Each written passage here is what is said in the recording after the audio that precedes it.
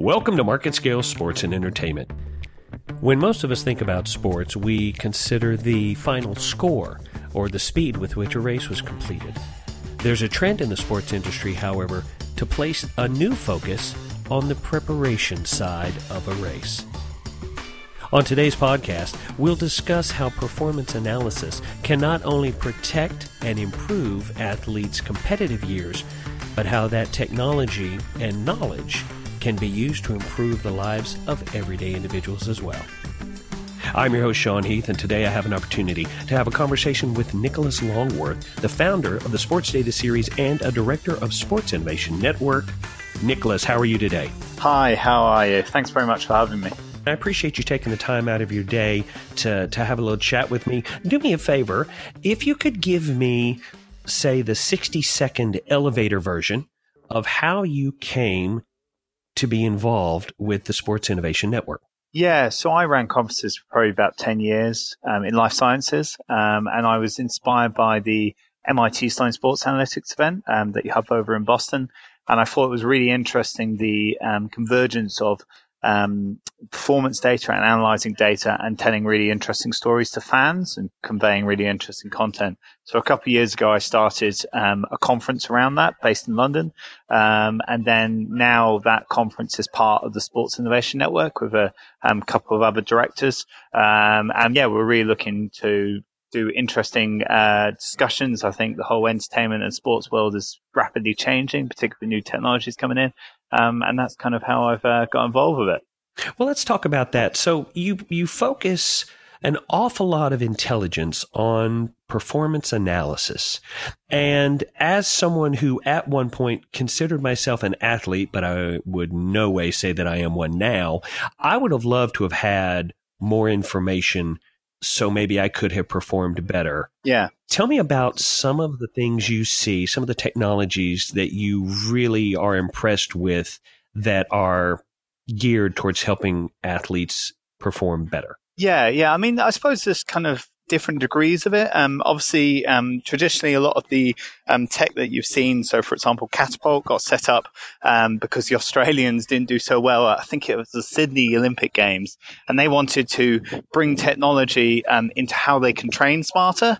So that was really interesting. Obviously, that's elite level. It's the same maybe with Tour de France teams, etc., and they can look at whether fatigue is setting in and obviously if they're improving their performance. But more and more now recently, we see kind of amateur athletes, maybe people that don't have the resources and obviously trying to train around a busy work schedule, using those technologies to inform their own training. So that goes from everything from Endomondo, tracking the distance you run, to GPS. We've also got Whoop that actually came to one of our conferences quite recently that looks at heart rate variability, and so your recovery during sleep, etc.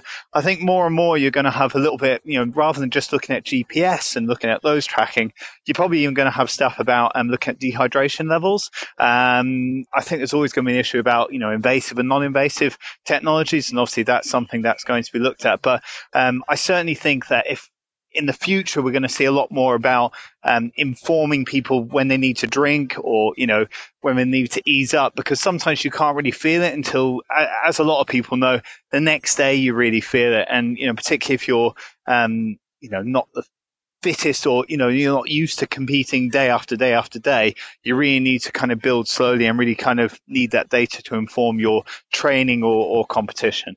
Well, talking about that data, there is now an ocean of information available to athletes. Yeah.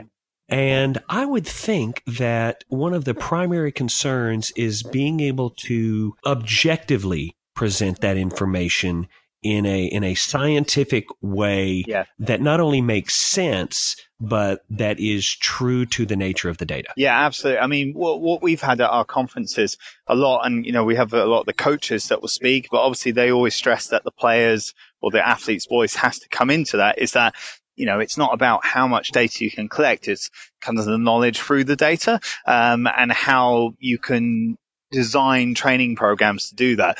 So, for example, I'm quite a keen cyclist, and you do this FTP, so that measures kind of your output over a certain amount of time, and so you have an idea of kind of what your level is. Now, if you come back a couple of days later, you might feel really fresh and try and put the same efforts in, I guarantee you won't be able to do the same kind of level. It actually takes a couple of weeks to actually recover and kind of peak. So this is the whole thing about, when boxers are training for certain events or something, they want to peak at the right time. So, information can tell you when you're starting to fatigue and, if you're really kind of improving. Otherwise, you can get fatigued and it doesn't matter how much you train, you're never going to recover. So, all these kind of technologies just allow you to give that insight that you can't really feel, but it does, otherwise you just get swamped. But the coaches at our events always stress that it has to be an aid to what you're already doing, and sometimes it's the basic things like sleep patterns and stuff like that, which you really have to get right, rather than kind of really focusing on those marginal gains, because if you have an off day at a particular game, it's not necessarily a marginal gain, but it's just a complete off day, that can have a real detriment to performance. I suppose if I was going to use one example was Formula One teams now stress, they stressed before, it's not just the driver you've got to think about, it's the pit crews. So if they're like a second or two, if they're tired and they're a second or two longer in changing the car, that's a huge detriment to essentially the driver's performance or the team's performance.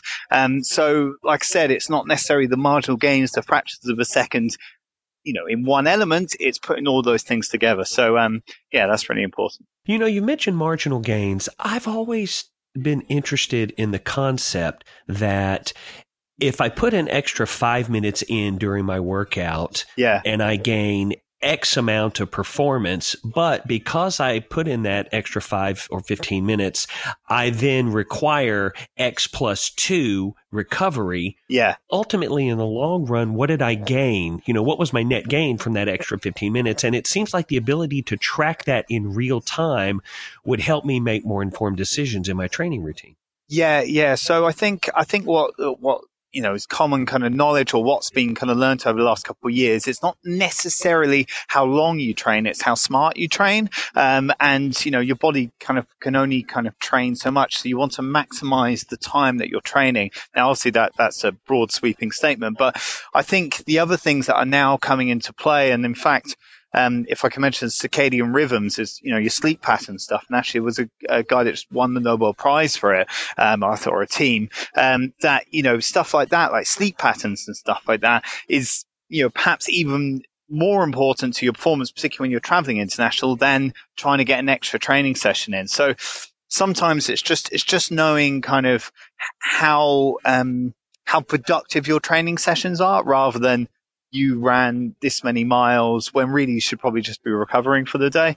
It's a balancing act. And I think data and technology and stuff can help you make informed decisions, but it can't necessarily tell you everything. And I think another metric that can be influenced by this analytical approach is the mental aspect. Like you said, most athletes think, I just need another day. I've got to get in another day of training. And then they do that additional day of training. They cause themselves an injury, or they cause fatigue that then puts them off schedule. Yeah. Then they have a little bit of a depression that comes along with, I wish I hadn't done that.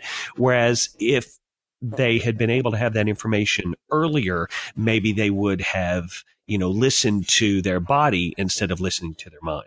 Yeah, and absolutely. That, it's a really important point. And also, the data really kind of backs it up that if you, and particularly the coach player, communication, if a coach has this data and this evidence to kind of say, well, we've seen, these tracking in your performance, or you're not pushing as much power, and has data, that's a lot easier to convince a player, right, I think you should take some rest off, rather than, I think you should take some rest off without any evidence about it. So again, that's another reason why data is really important. It allows all the different stakeholders, the players, the coaches, the managers, stuff, to actually make some informed decisions, rather than kind of going with your gut, because obviously that can be biased. I think it's safe to say that science has learned quite a bit about the components of the human body. Yeah. We know how many bones there are. We know the names of them. We know the muscles. We know the nerves. We know a lot about the human body. but are we just now starting to break through on finding out how everything really works together as far as performance? Yeah, I mean, it's a really complicated topic. So, alongside kind of my work, I actually study space physiology. So I have basically astronauts' health, and that's a real kind of like extreme way of kind of looking at kind of what's going on in your body. But what I've kind of found in those studies, as well as obviously in my work, is that there's so many of these new areas that we're just kind of getting a grip with. So the example I often use is the microbiome, so basically your gut, and kind of the bacteria in your gut. And there's there's an interesting company in Boston that's looking at how your gut and the makeup of your bacteria in your gut that breaks down your nutrition and stuff like that is affecting the way you perform. And the argument they make is that if you could have a gut like Michael Jordan, perhaps you could perform, at a certain level. And it's really interesting because your gut has even shown to affect your mind. It's been linked with autism and it's linked with all sorts of different things. So what I think the main point that you got, is that yes, we've been able to look at different parts of the body in isolation. But I think where science kind of is going now is kind of how those different things interact. So again, like sleep pattern, yes, we know that if you don't get much sleep, your cognitive function gets affected, or certainly, gets affected when you get a bit of sleep there. But also, how does, your sleep patterns affect your way that you absorb nutrients, and what's the effect of that over a couple of days and stuff. So there's lots of these. It's a whole organism that we got to think about, rather than just kind of bits in isolation. I think only now we're kind of seeing science really kind of try and look at these things as an organism rather than just kind of your leg muscle, or but it's very hard. I mean, to build scientific models for that is incredibly difficult. As a general rule, when we talk about athletic performance, we're talking about the elite competitors. We're talking about track and field, or professional sports in the United States, or football or soccer as we would call it, or rugby, highlight, whatever. But this information and this approach to analyzing performance is something that could really benefit people who do strenuous physical labor. Technically, they're athletes. Yeah. They're just not being measured by a clock or a scoreboard. Yes, absolutely. Yeah. And I think it was a recent news that Fitbit's joining up with Google, like Google Cloud or something. And I think a lot of these companies like Fitbit are kind of seeing the real value of their products and their knowledge in something like the health system, and looking at it from that perspective, because obviously that's, it's a very small fraction of the population that's actually involved in kind of elite sport or even kind of high level sport. And I think, there's a larger focus that needs to be on all these other different things, and like you said, the hard labor, that's a really good example, construction workers and, their injury, you want to try and prevent injuries before they happen, or even look at something like surgery, surgeons, and you can if you could track their performance or something, you can perhaps predict when they're going to make a mistake before they make a mistake. I mean, all these things obviously gets very complicated because you've obviously got the data privacy thing that comes in that. But it is, something that really needs to be looked at. And, touching on that point, going back again to elite performance, looking at biometric data for the health of an athlete, rather than just performance, is, again, we're kind of coming back then to the elite performance. But again, it's a really good example of how these tracking devices shouldn't just look at a scoreboard, but should look at overall health. And I think one very important reason for that would be that an athlete is only an athlete for a limited amount of time. After that, they're a human being. Yeah. And quality of life, once you finish competing, it should be just as important as anything you do on the field during your competitive years. Yeah, I mean, NFL, obviously, with the concussion stuff is investing quite a lot in that because it's come up. But then you see it in football over here. The FA have just launched a really big project about potential head damage from headering a ball, because it's potentially been linked to, Alzheimer's and, really bad health conditions. So, they're trying to see if there's a link there.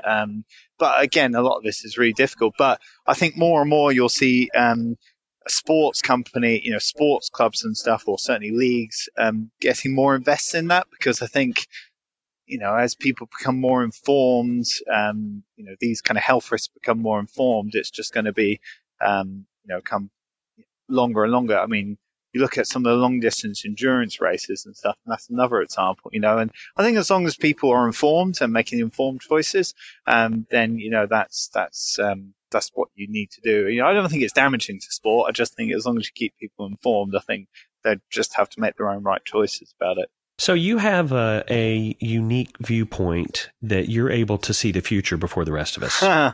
I wish.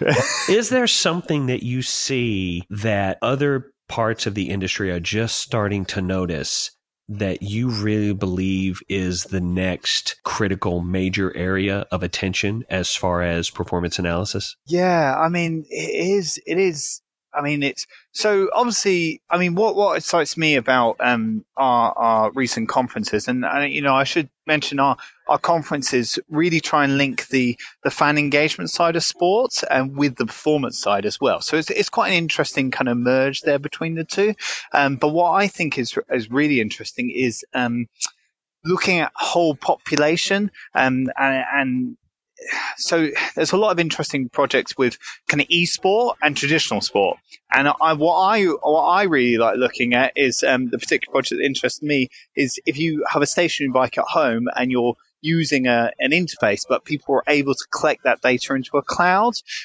So I suppose in terms of kind of thinking ahead where these things are going, I mean, if you could collect data from whole populations of people and analyze that, not only you going to do talent identification, but you can, look at health risks, and data's the new oil, right? So I think rather than looking at necessarily, these invasive technologies or looking at dehydration and stuff like that, and that will come down the line. I think what's really interesting is if you could kind of standardize or have some way of collecting all these different data points that are coming out of people using wearable technologies and stuff, and feed it into your health programs, but also your talent identification programs. I think it'd be really interesting. Anyway, but yeah, I mean, that's a very roundabout view, but I certainly think just like we're collecting data to look at transport trends and traffic flows and people moving in certain directions and try and make informed decisions on that. I think if you could look at performance or certainly, looking at sports from a population point of view and try and make informed decisions, whether that's a healthcare system or a sports club or something, I think that would be really interesting.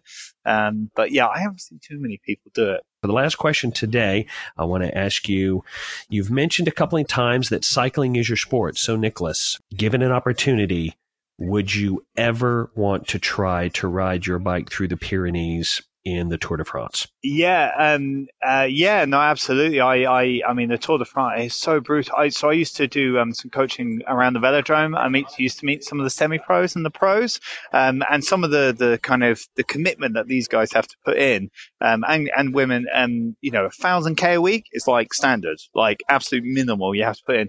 But actually at the moment I'm trying to train for a Race Across America qualifier, and it's just. I mean, people enjoy cycling, but the commitment these pro guys are doing. And to answer your question, absolutely. But it's just you really have to dedicate yourself. I think it's hours and hours and hours of training. But yeah, if people ever get the chance to go up those mountains on a bike, you really kind of get a sense of how difficult that sport is, rather than just kind of driving over them. But yeah, it's really, really cool. Well, I tell you what, I will just take your word for it, and I will watch you bicycle up the Pyrenees Mountains. Yeah. And if you do, if you're fortunate enough, and I hope that you are, to qualify for this race here in the Americas, just tell them to swing down through Texas and you stop on by and I'll get you a sports drink or something. Yeah. Today I've had the pleasure of having a conversation with Nicholas Longworth. Nicholas is, of course, the founder of the Sports Data Series and a director of Sports Innovation Network. Nicholas, thanks so much for taking the time today. Hope I talk to you again soon. Brilliant. Thanks very much. Thank you for listening to this episode of our podcast. If you'd like to find out more or listen to previous episodes, go to marketscale.com/industries. And if you have a chance, subscribe to the MarketScale publications for the latest articles, videos, and podcasts from your favorite industries.